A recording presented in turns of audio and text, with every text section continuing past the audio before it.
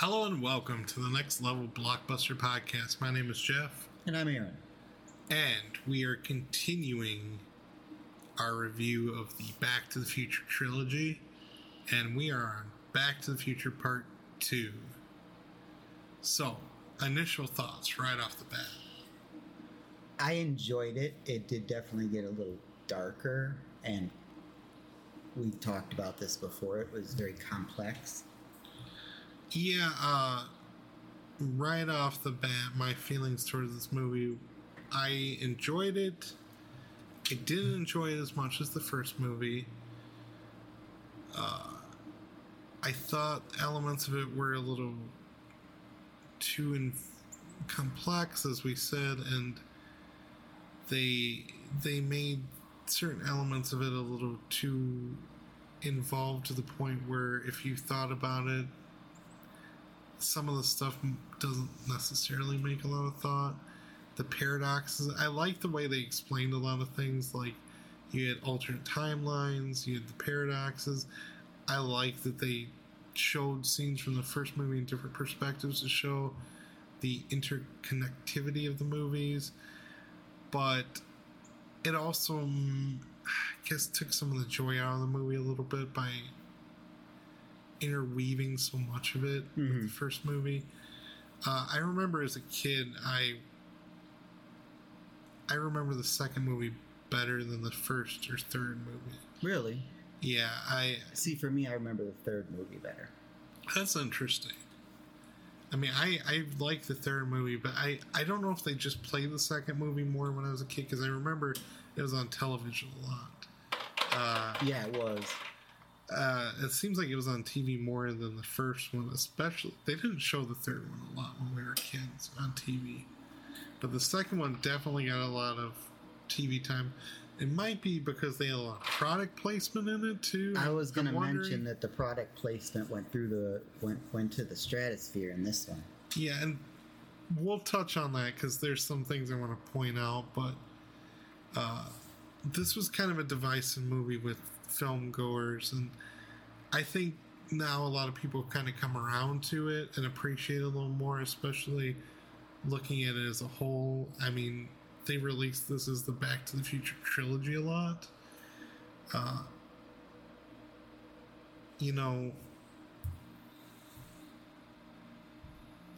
think it's kind of interesting because we talked about this earlier. Michael J. Fox didn't even know they were making a sequel till he watched the VHS copy of the first film, and it had the "to be continued" at the end, and then he was like, "Huh," and he got a hold of his agent. He's like, "What's the deal?" And he's like, "Oh yeah." Did the agent even know? I'm assuming I don't know if he got a hold of his agent or someone in the studio, but I guess he wasn't aware of the fact that they were doing a 2, let alone 2 and 3. Right. Which these movies were filmed back to back. I want to point out that Elijah Wood, this was his first on-screen appearance. He would later go on to be Frodo in Lord of the Rings, and he would do a lot of things. That's his most iconic role, though. But yeah, he was in Sin City and stuff. He's been in Flipper. Flipper's pretty iconic. Yes, with Paul Hogan. Yes. But you had mentioned this earlier, and there's other aspects of this movie I want to talk about, but right off the bat, you had asked me with the first review, are we going to talk about the Biff Trump thing? And I was like, we're not going to get political. No, but I told you I want to save it for the second one because, look, Donald Trump is a divisive figure. We are only talking in the context of this movie, but allegedly, and I think it goes beyond allegedly, the character of the future Biff Tannen in this movie was based on Donald Trump. So, I mean, I guess that it was more of a satirical approach. Yeah, I guess it goes over the edge. I guess it gives you an idea how the filmmakers view Donald Trump as well. That doesn't necessarily mean but then it's again, accurate. Satire, Yeah, And again, it's inspired by him, not directly. No, it's not a. It's not directly pulling. Yeah. But yeah, and the thing with satire is you go extreme. But that is something interesting that has come out. One of the big aspects of this movie, and I kind of want to know what you take from this, was the sports almanac. That's the big connecting point of this movie that connects the future aspect with the 1950s aspect, and kind of goes into the third movie, the fallout of this. So I like the idea of the sports almanac being a tool, I guess, that changes the future, because it shows simple. Yeah, it shows how something somewhatly innocent, and it's just a book. It's just a book with statistics. Well, actually, it showed who won, like, certain games. Yeah, no, but I'm just saying from a viewpoint of just a book with statistics put in the wrong hands in the past can cause so much harm. Right. And it's just one of those things that if you think about, it's kind of an interesting viewpoint of the movie.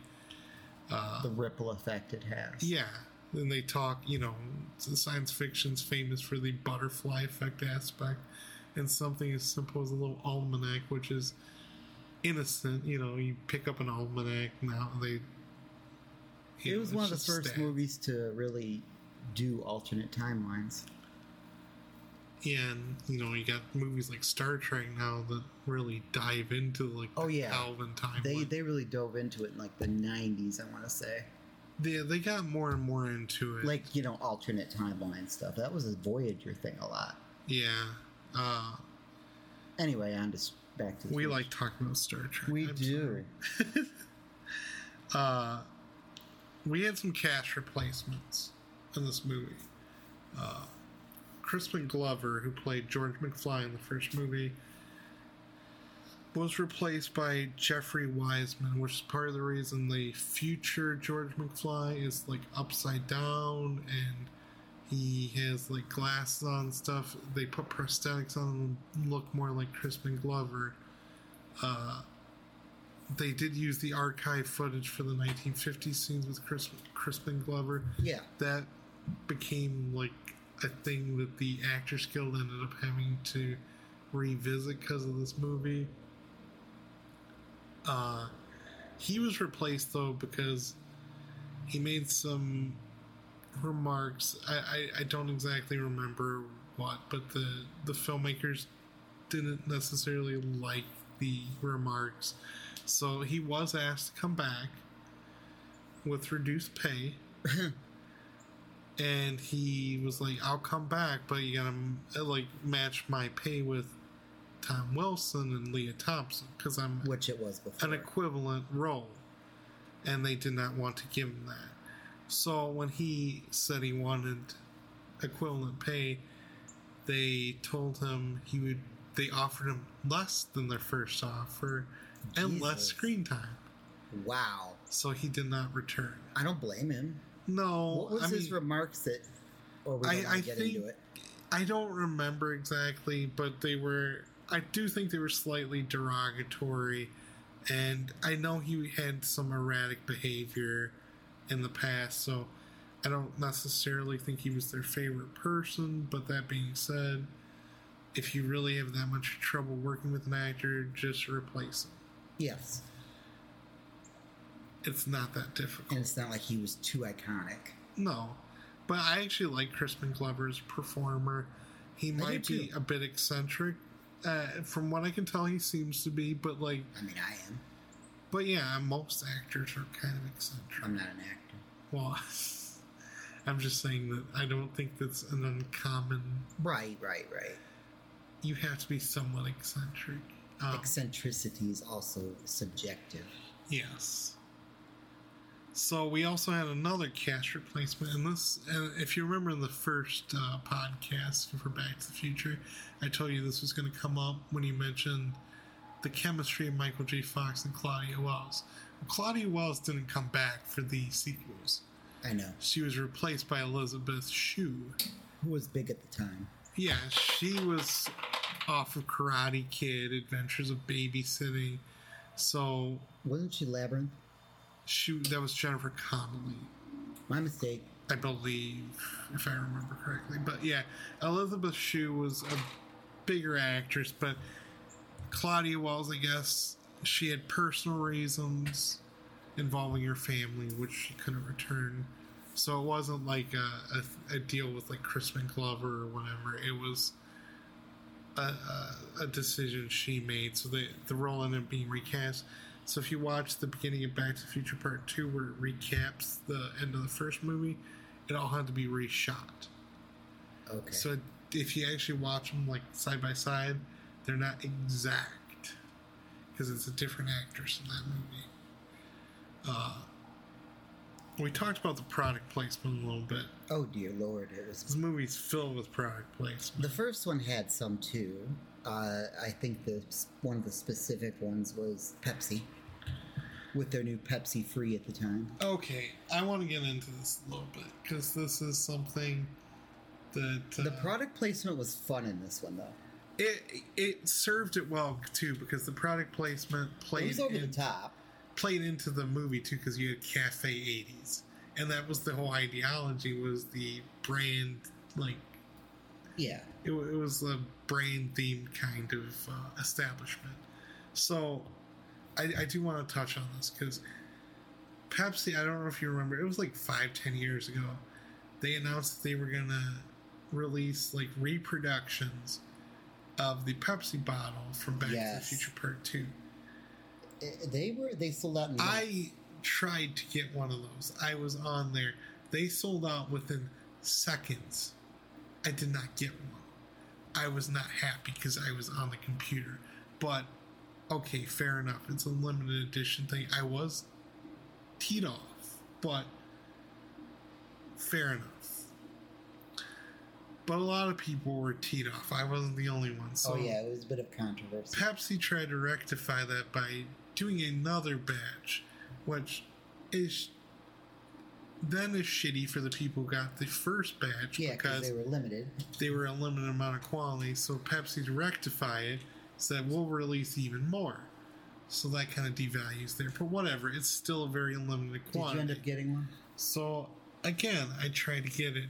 Within seconds, yet again they sold out. It sounds like when I was trying to get the Series X. So yeah, I mean, they didn't appease any of the people that didn't get it because they still sold out pretty much immediately. They just ended up angering the people who still didn't get it, the people who got it from the get-go, because then theirs weren't as limited. And it was something they should have initially had a higher production volume of, because they knew it was going to be popular. Even if it wasn't limited edition, it would have sold out. Well, you could do a limited edition, but limited edition is subjective. So you could say it's limited to 100,000 pieces. I don't remember how much it was limited. There weren't that many. But it wasn't that many. It's still limited at 100,000. Not to say that they should do that, but they should have gauged interest. You know, maybe went on their Facebook page, did a poll, tried to gauge some interest. Be like, okay, we'll do a run of this much. Anyway, needless to say, the whole situation was not handled well. I'm not necessarily blaming Pepsi, but it ties into this, and I just wanted to point that. I thought it was a fun little story to go along with Back to the Future Part 2. And, again, we're talking about, I guess, synergy between brands. The Nike shoes. Oh, yes. The self-lacing. Yes. Now, they did do some reproductions of that Nike, and if I remember correctly, they donated some of the money to Parkinson's research. Yes, they did. So that was handled much better than the Pepsi situation. Yes. This isn't. This has some product placement when I talk about. So this is the last part of it. The hoverboards, Mattel. Now, not all the hoverboards were Mattel, but the prominent one was. But what did you think of the hoverboards in general? They were cool as shit. Wasn't it crazy that so many people thought they were real? Really? Yes. I mean, for a while, people were like, Where do we get one? where do we get one? Yeah. And it didn't help that sometimes they would joke about it and be like, oh, yeah, they're real. They're coming out. Oh, wow. Yeah. But We still don't even have that technology. they have done some reproductions of those as well.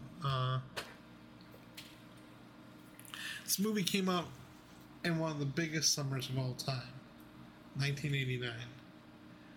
And just to name a few of the movies it competed with: Ghostbusters 2, which we've done a podcast on; Batman with Michael Keaton, which we've also done a podcast. Yeah, this was just like a notoriously like huge summer and one of the biggest ones. Yeah, of I'd all say time. so. And that's just a few of the movies that came out. It still did very well in the box office, but I guess a lot of people were angered at the end of the movie because it ended on a cliffhanger. But they didn't really market this movie as like the second part of a trilogy. Really? They just basically marketed as this is a sequel. So then people kind of felt hoodwinked at the end. But I think it was Robert Zemeckis, or it might have been Bob Gale. They were upset because they wanted it marketed as like part 2 and 3. Because they figured people would be angry if they went to the theater and kind of got the rug pulled out from under And them. it was on a cliffhanger. Yeah.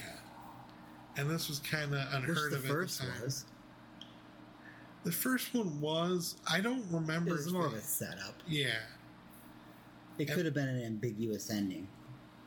So, and again, it could have just been, like you said, kind of a humorous tag on. So, Right. the movie has some reoccurring gags we mentioned from our first podcast. You missed one of the product placements. Which one? Pizza Hut.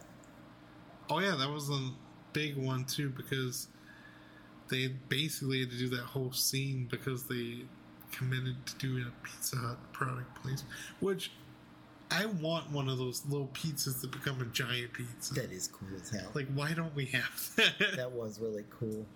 There were pizza hydrator. Yeah, the hydrator thing. I remember, and that pizza looked so good. Yeah, it did. TV pizza and movie pizza always looks good. I know. I just love pizza anyways. Who doesn't? I know. So, this movie had a lot of recurring gags too. How did you like the reoccurring gags? Remind me. Like the manure? Yes. The make like a tree gag. I mean, Oh yeah. The silly. Yeah, I liked the. the little silly like things that they kept going. I feel like it worked decently in this movie because it kind of showed you, that famous saying, "History repeats itself." Yeah. And it just little things and little character traits. It was kind of humorously shown to kind of keep happening. And I guess a little bit of a spoiler on the Back to the Future Part 3 discussion. I think by Part 3 it doesn't work as well.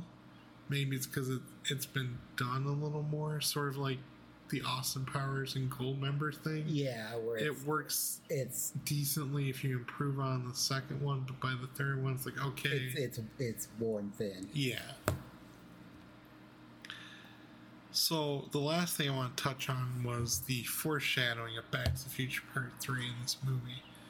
How Biff was watching a movie in his jacuzzi or hot tub, whatever you want to call it. And that movie happened to be A Fistful of Dollars, which we're both fans of. Oh yes, We I both love that love trilogy. Sergio Leone and Clint Eastwood, which plays into the third one. And the scene they show him watching was the scene with Clint Eastwood removing the metal piece, that you used. as a bulletproof vest, which ends up becoming a plot point in the third one. So I like that they had that little thing in That there. was a good foreshadowing. Because if you watch And, those movies yeah. in the theaters, you wouldn't remember that. Oh no, But it shows that they thought out some of the stuff it was too. one of those little Easter eggs that Yeah. they have. Especially when because like VHS copies weren't like that big at the time. So it just shows the care they put into the filmmaking and the thought they put into the whole trilogy. So, just to recap my thoughts on this movie, and then you can share yours. I enjoyed this movie. I think it's a great sequel. I don't think it's a masterpiece just because I think it was one of those cases where they were trying to top the first movie. And it didn't quite work. And usually if you try to top the first movie, you can't. Fair. Except for certain cases. Yeah, in certain cases. Terminator 2. There are sequels. Wrath of Khan. Yes. But again, those are also movies where their first installments aren't masterpieces. They have flaws. They're good, but they're flawed. When you're dealing with a movie that's like the first entry is like a masterpiece, you're kind of doomed to go downhill a little bit. Yeah. But I still think it's a very good sequel. Oh, very much so. It's a very good companion piece to the first one. And you definitely need to see the third one, though, if you do decide to watch the second one. Oh, yeah, you might as well. Yeah, well, I mean, you kind of have to, because there's no payoff in this movie. Yeah, it really did end on a cliffhanger. So, what are your thoughts on the movie? I enjoyed it, not as much as the first, and it also had a different feel to it. Yeah. But it's still... It's fun to watch. You have to see the first one to watch this one. Yeah. But yeah, the cliffhanger ending kind of pissed people off. It didn't piss me off because obviously all the movies were released by the time I got to see them. Same here. Oh, you know what? We gotta cover this a little bit. Back to the Future Time Machine DeLorean design. They changed it slightly. They added the Mr. hoverport, yeah, and the Mr. Fusion. That was cool. I like that. I liked the hover. Like, how do you improve on the DeLorean from the first movie? And they managed you make to do it fly. Yeah. So, chef's kiss on that. Yeah. But they showed that in the first one. They did show that in the first one, but you don't really get to like experience it in its grand specter until this one. So, I just wanted your thoughts on that one. Yeah, the puppy was still nuclear. Was so nuclear. I love that line. You telling me this puppy is nuclear? Shh. That was great. So, I don't know why I love that line. There's a lot of good lines in this movie, and all the movies actually. Even the third one has some great ones. Second one, I don't think any of them top the first one, but the whole trilogy is. First and third, I feel, are the best. Yeah, I'll get into that with the third one we're going to do in a minute. So, yeah, on that note, we are going to be doing a review of part 3. Hopefully it'll drop the same time as the second one. And we already are going to have the first part posted. So, if by some chance you stumbled onto this one and want to hear our thoughts on the first one, feel free to look for that episode. Yeah. And on that note, thank you for listening. Take care. As always, I'm Aaron. I'm Jeff. Deuces.